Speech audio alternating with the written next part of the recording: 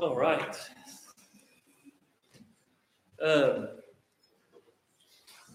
Reached around a minute ago to put my little mic pack on the back, and I got a back cramp, which I think means I'm really young and healthy and fit. So that's exciting. Good morning. Buenos dias. It's the first Sunday of the month, so we have our Spanish ministry is joining us for worship this morning. We're grateful to have them, excited to have Pancho on board. Normally, when that's the case, I try and get all my scriptures up on the PowerPoint bilingually. But my PowerPoint died this morning. My desk and in the projector, so it won't be up there, but we'll try and kind of work through this a little bit. I'll try and do a couple things in Spanish as we go, and then I'll look at Pancho, and he'll either give me a thumbs up or a, ooh, keep studying, buddy, as we go.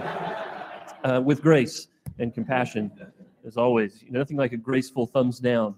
But we're finishing last week's sermon that we got into, and we're in this series where we're talking about Jesus and how we can have confidence that Jesus is who the Bible says he is, that he did the things the Bible said that he did, and that we as a result can have faith to form and shape our lives around being followers and disciples of this man who lived 2,000 years ago.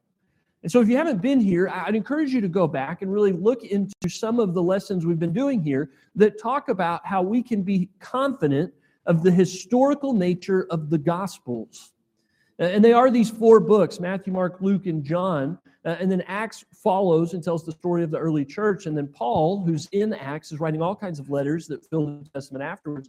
And they're all these different people from different perspectives, using different sources. Did. And one of the ways that historians evaluate content to measure if it's historically accurate or not, we talked about this several weeks ago, is the question, is it embarrassing to the authors? And this is one of my favorite tests of historical of strength in manuscripts is it embarrassing to the people who created the text? Because people who are writing a story about themselves don't make up embarrassing facts. They will often make things up that make them look better, smarter, wiser, stronger, but you don't make up a story about how you did something really embarrassing and stick it in a book that you want to be read for all time. And one of the things that, for me, adds so much to the gospel record is that the apostles are doing embarrassing things all the time. And if it's me and I did the things that Peter did, sank in water, and if I was them and woke Jesus up in a panic, in a storm, and over again, Jesus is saying to me, why don't you understand the things I'm teaching you? Why don't you have enough faith to do the things I'm calling you to do? I would leave those details out. But the fact that they put them in gives us confidence that they're telling us the embarrassing parts of the story because they happened. And it gives us confidence in so much of what's going on in the Gospels.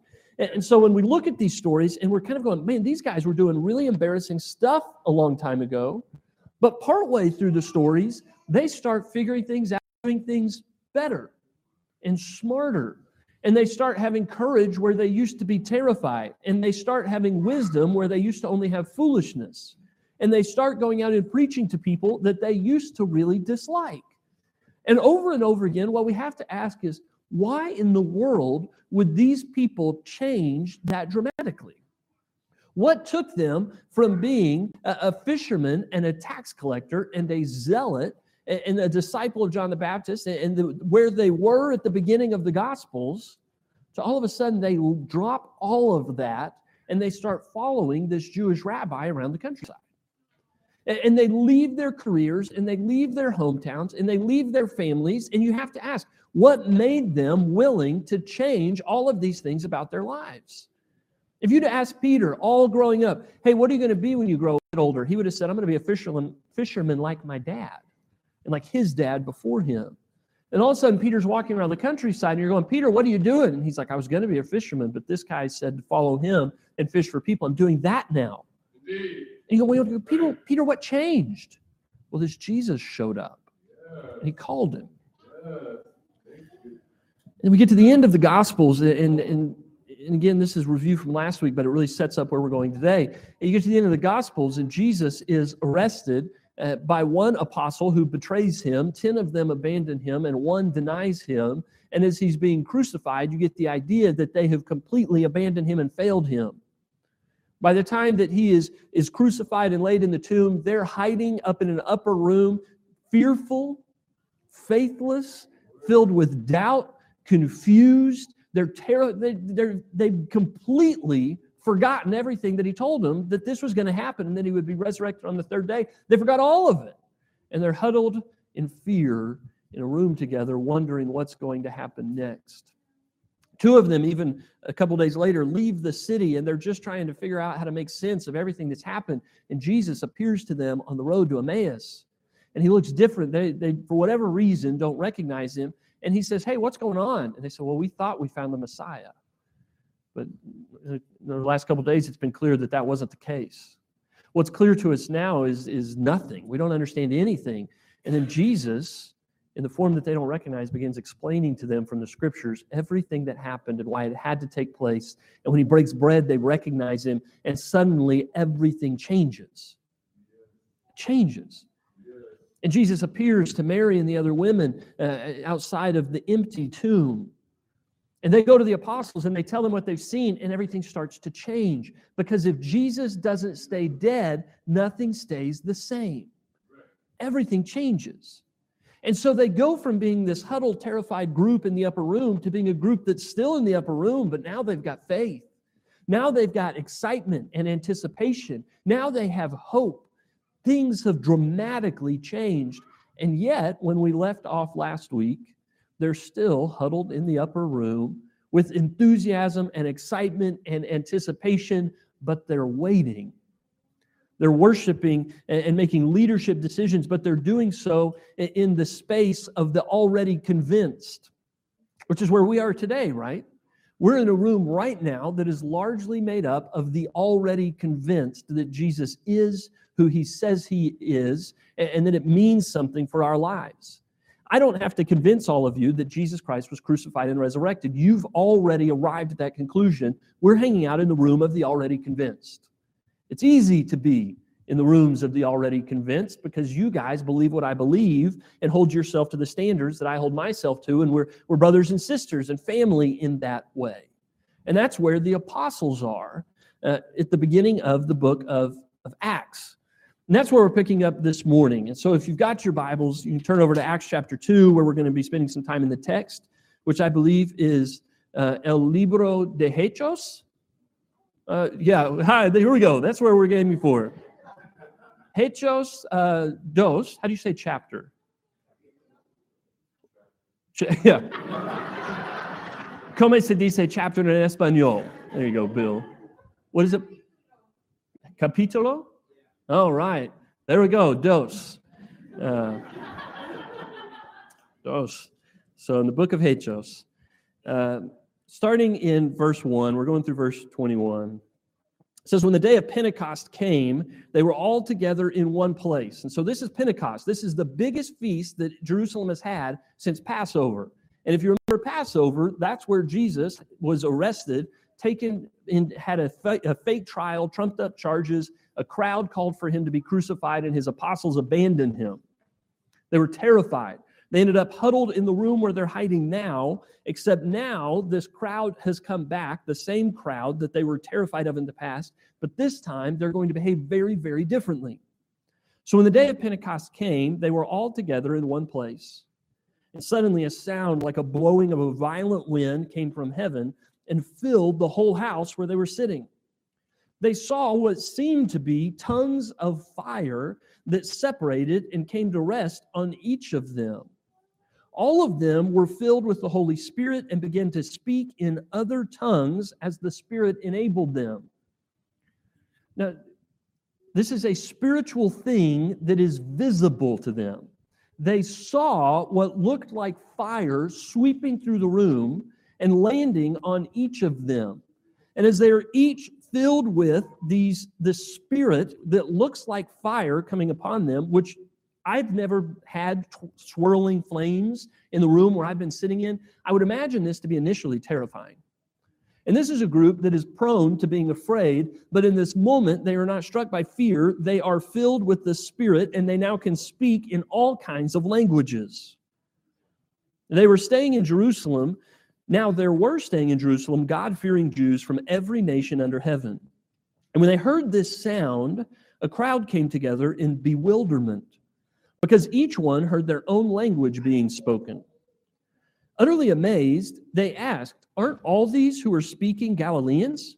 Then how is it that each of us hears them in our native language?"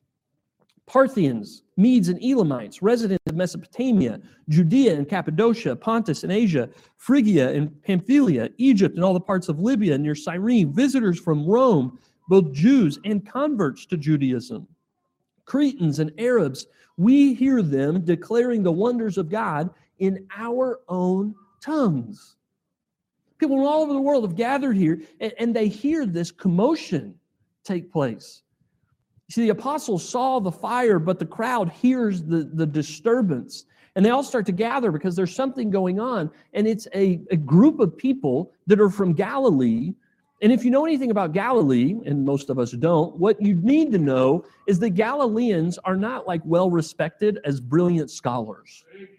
Easy. Jesus from Galilee, they're okay. They're not really respected. They're kind of the backwoods of Israel. And so they show up and they're like, what are these Galileans doing speaking in all the languages of the earth? There's no way they know these. And they're all confused.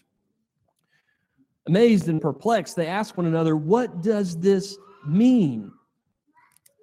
Some, however, made fun of them and said, they've had too much wine.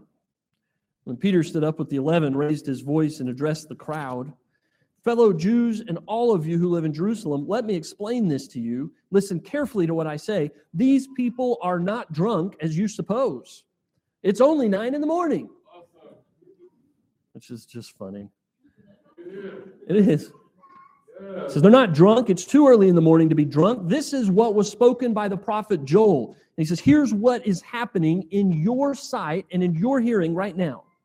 In the last days, God says, I will pour out my Spirit on all people. Your sons and daughters will prophesy. Your young men will see visions. Your old men will dream dreams. Even on my servants, both men and women, I will pour out my Spirit in those days, and they will prophesy. I will show wonders in the heavens above and signs on the earth below. Billows of smoke, the sun will be turned to darkness, and the blood before the coming of the great and glorious day of the Lord. And everyone who calls on the name of the Lord will be saved. Then he goes on and he preaches a message where he's telling them and explaining to them. And them in this moment in the languages of all the people that are sitting there listening. And it's not just Peter. All of those who are in the upper room are now filled with the Spirit and are preaching in all the languages of the people and explaining this to them.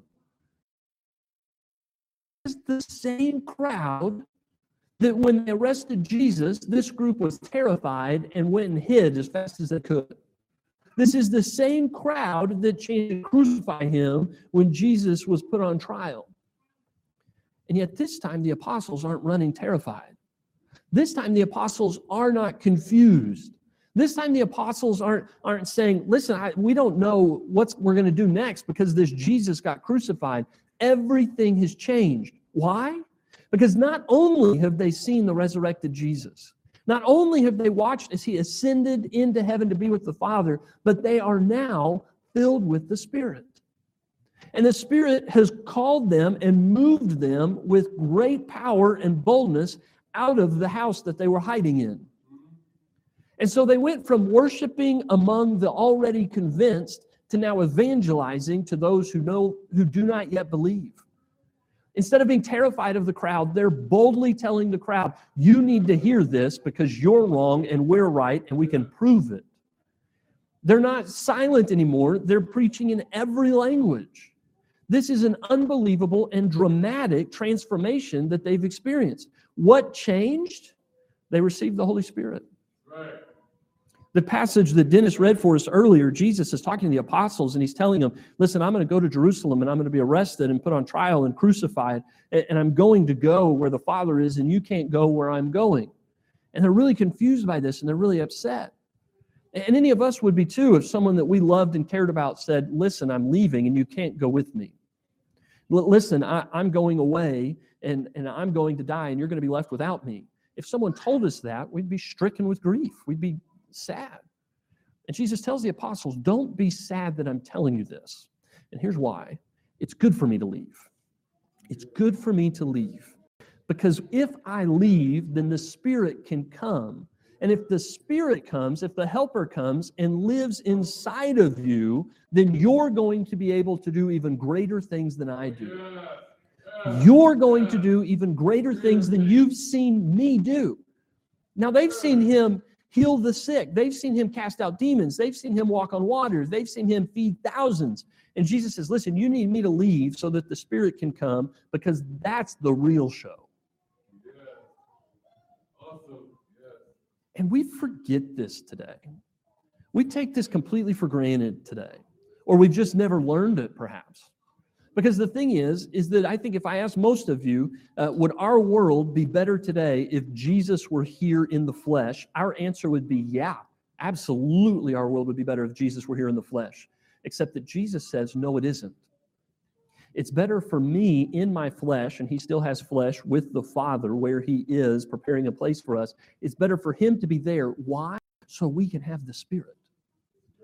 So that we can be transformed in the way that the apostles were transformed by the Spirit coming into them and giving them power and boldness and passion and the ability to do things they didn't think they could do and say things they didn't know previously to say. They begin telling the whole world that's come to Jerusalem to celebrate Pentecost what they need to know about who God is and what he's done through his Son, Jesus Christ. They're not afraid anymore. Things have changed. And if you ask the question, what changed, they received the Spirit. And so they now are no longer afraid of people who could kill them. They used to be terrified. They were hiding in the upper room. But they now are no longer afraid of people who can kill their bodies. In fact, over and over again in the book of Acts, you see someone say, listen, if you don't stop, we're going to kill you. And they say, go ahead. Didn't you see the person that's our leader? We don't stay dead. He got out of the grave, and we do too. Right. We now believe that not only is Jesus resurrected, but we can become resurrected. And so you don't have any power over me anymore, Rome. You don't have any power over me anymore, Sanhedrin, Pharisees. Kill us. Jesus gives us eternal life. Take away anything you want. Jesus gives us more. And they have courage where they used to have fear. Boldness where they used to be shy. Wisdom and knowledge where they used to have confusion and misunderstanding. They have been completely transformed by the power of the Spirit dwelling within them. When the Spirit shows up and starts to touch your life, you immediately are given gifts that allow you to do things that you couldn't do without the Spirit giving you that ability. The Bible, Paul talks about the spiritual gifts that we receive. And every one of us is given different gifts that we use for the building up of the body. The Spirit comes in us and begins producing fruit. Paul tells us that the fruit that the Spirit gives us is really rooted in the character traits of God, that if God's Spirit is in us, we begin to be transformed and shaped to looking more like the character of God. Love, patience, kindness, goodness, faithfulness, gentleness, and self-control, that the Spirit begins producing those character traits in us in ever-increasing amounts. You cannot have the Holy Spirit in your life and remain unchanged. And so if you're the same person today that you were before you were placed in Jesus Christ, you've got a problem. You're missing something. You're missing something. And even in the midst of the transformation that they experience in the upper room and at Pentecost, as they begin proclaiming with courage what's going on, God wasn't done changing them yet. There's still another transformation that is to come, and it's a story that takes place throughout many pages in the book of Hechos, in the book of Acts. And I want to pick up in Hechos Capitulo 11.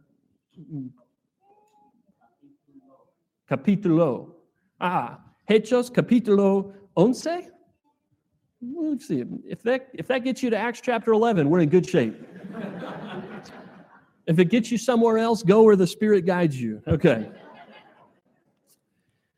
So in Acts chapter 11, Peter has been to Cornelius' house. And if you've been reading the pages between where we were and where we are now, one of the things you know is that Saul has become someone who is starting to proclaim the gospel to Gentiles. We know that Peter has received a vision while in the hour of prayer. He receives a vision. He receives it 3 times, and the vision is that he should, well, that's my PowerPoint. There we go. That's amazing. I don't know why that surprised me so much. The words are on the screen, so follow along. Peter receives a vision 3 times, and in the vision, he actually understands that it's God that's giving him the command to eat unclean animals, and he says, no, God, I wouldn't do that. And God says, no, I'm telling you to do that. And he says, no, God, I won't. God is instructing him in this vision to begin thinking about unclean things in clean and welcomed ways, that Gentiles might be able to be included, that the barriers between what is God's and what is not God's is shifting. And Peter says, no, thanks, God, I'm not going to go that way. And I'm not going to do that kind of stuff. And he gets out of this vision, and suddenly a servant has come from Cornelius, a Roman centurion, a Gentile, and the servant says, I was sent when my master received a vision from God to come to you and ask you to come preach to him. And in this moment, Peter says, well, I don't know what this is all about, but I'm going to go with you. He ends up, when he gets there, he's preaching. The Spirit comes into Cornelius and his household, and Peter says, well, if you have the Spirit of God dwelling in you as Roman soldiers and family members, I think you need to be baptized, because that's how it's supposed to happen. You're baptized into Christ, and the Spirit comes into you, and if it's out of order, we've got to catch up with what God's doing here. So Cornelius and his entire household are baptized. Now, Peter comes back to the apostles, and when Peter shows up with the apostles, one thing you need to know, they're going to have a big meeting. In fact, anytime there's a big meeting in Acts, there's pretty much one cause for the big meeting in Jerusalem. They have big meetings of the apostles in Jerusalem anytime God shows up and has extended his family to someone that they thought should be outside of the family. Anytime an outsider becomes an insider, there's a big apostles meeting in Jerusalem. This is one of those meetings. The apostles and the believers throughout Judea heard that the Gentiles had also received the word of God. So when Peter went up to Jerusalem, the circumcised believers criticized him and said, you went into the house of uncircumcised men and ate with them? You ate with them? They're not upset that they're being treated as Christians. They're upset that Peter's eating with them. And like Bill talked about in the communion talk this morning, who you eat with is who you accept and welcome. And they're looking at Peter and saying, Peter, listen, we know you're a good guy, and you wouldn't do something like this, would you? You wouldn't eat with Romans like them. You wouldn't eat with Gentiles like them. We're Jews, and we hang out with Jews, and if you're a good Jew, and we know that you are, tell us you didn't go eat with them. Peter says, let me start at the beginning. So Peter tells them the whole story. He says, I was in the city of Joppa praying, and in a trance I saw a vision. I saw something like a large sheet being let down from heaven by its 4 corners, and it came down to where I was. And I looked into it and saw 4-footed animals of the earth, wild beasts, reptiles, and birds. And then I heard a voice telling me, get up, Peter, kill and eat. I replied, surely not, Lord. Nothing impure or unclean has ever entered my mouth. And the voice spoke from heaven a second time, do not call anything impure that God has made clean. This happened 3 times, and then it was all pulled up to heaven again. Right then, 3 men who had been sent to me from Caesarea stopped at the house where I was staying. And the Spirit told me to have no hesitation about going with them. These 6 brothers also went with me, and we entered the man's house. He told us how he'd seen an angel appear in his house and say, send to Joppa for Simon, who is called Peter. He will bring you a message through which you and all your household will be saved. And as I began to speak, the Holy Spirit came on them as he had come on us at the beginning. And then I remembered what the Lord had said. John baptized with water, but you will be baptized with the Holy Spirit. So if God gave them the same gift he gave us, who believed in the Lord Jesus Christ, Who was I to think that I could stand in God's way? Awesome. There's an instruction there in what Peter's saying too. If God's Spirit was in Cornelius, who was I to stand in God's way of his inclusion in God's family? And the instruction there is, and so you who now question me about whether or not I ate with Romans, whether I ate with Gentiles, who are you to stand in God's way? If God wants them to be his children, if God wants them to be part of this family. When they heard this, they had no further objections and praised God, saying, so then, even to Gentiles, God has granted repentance that leads to life. Exactly. And the fourth transformation is finally taking full root in the community of believers. You see, they went from being tax collectors and fishermen to being followers of the rabbi, and things changed for them. And then when they saw that Jesus was resurrected and they ascended to heaven to be with the Father, things changed for them. And they go from being a fearful, huddled mass in the community of the already convinced to being this group that's willing to proclaim the gospel to anyone and everyone who's willing to listen. They're not afraid anymore. And they're not in the upper room. They're now going to all who will listen. Well, not all, actually. They're going to the other Jews. They're going to the people who are already waiting for Messiah, and they're just saying, you've been waiting for the Jewish Messiah. This is him. He's not what we expected, but this is him. And they have this problem with the widows and the caring and feeding of the widows, because some of the people that are serving food only like serving the ones who act more Jewishly, and others only like serving and taking care of the ones who act more Greek. And these are all Jewish women, and some of them are not getting their food because they don't behave the way that we think they ought to. There's bias in the church. And they have to bring up some deacons and servants who begin dealing with the biases in the church and make sure that everyone is provided for. But this is just the bias that exists between Jews who behave like other people. Philip goes out and converts an Ethiopian eunuch, and everyone's kind of going, boy, that's a surprise. Eunuchs can't go into the inner part of the temple, but now the Spirit of God can go into eunuchs. God is sure sneaking up on us. And then he goes to Samaritans in a Samaritan village, and he preaches the gospel there, and they begin to believe in Jesus. And as soon as they receive the message, these Samaritans, the apostles in Jerusalem have a meeting, and they're like, we need an exploratory committee to figure out what's going on with the Samaritans who think they can be one of us. And all of a sudden, Paul's preaching to Gentiles, and they're getting baptized and becoming God's children without getting circumcised. And Peter's eating with Romans. And what's going on here? You're telling me that this Jesus thing is for everybody? Yeah, that's right. And one of the most incredible transformations that happens in the apostles is they go from disliking everyone who's not Jewish to welcoming all of them into the body of Jesus Christ.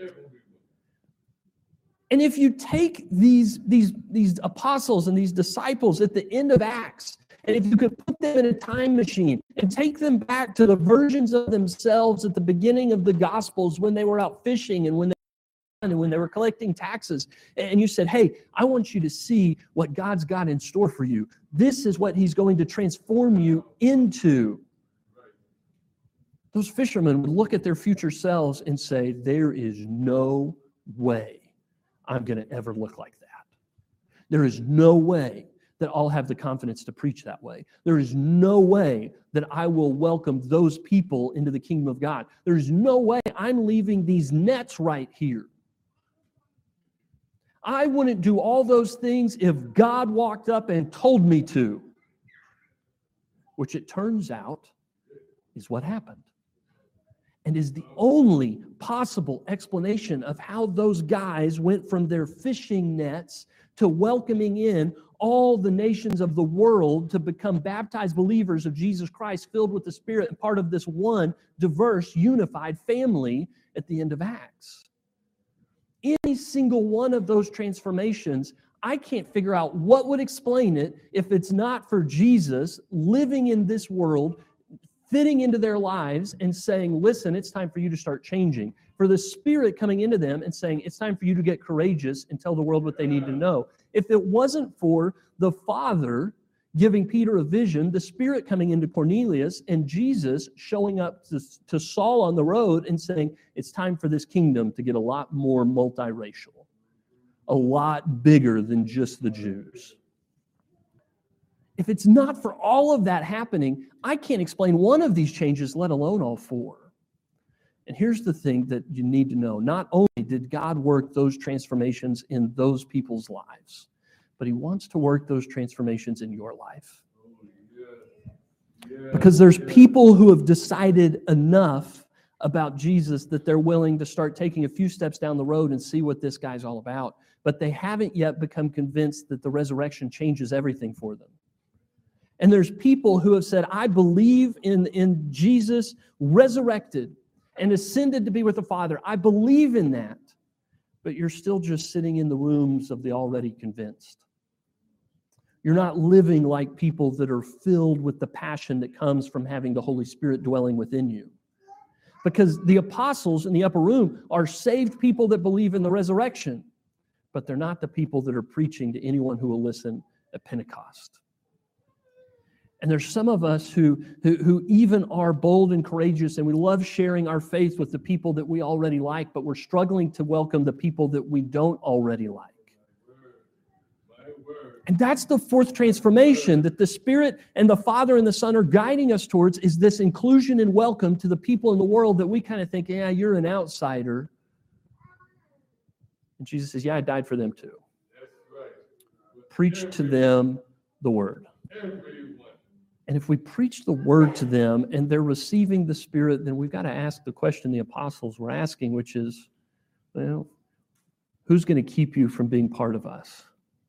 And it's when we begin walking down those paths and living like the apostles live and being willing to be shaped and transformed in the way they were willing to be shaped and transformed that God's got so much in store for us.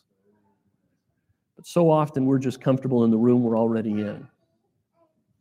And if there's some part of this transformation that God is calling you to and you're reluctant to step forward in faith, what are you waiting for? What are you waiting for? What are you worried about? You worried that God won't be faithful to take care of you along the journey?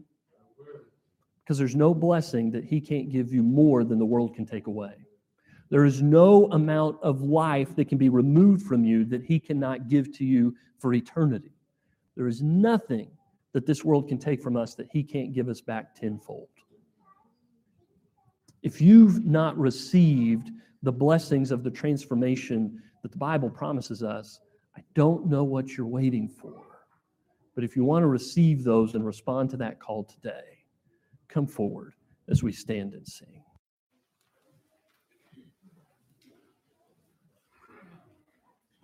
Let the King of my heart be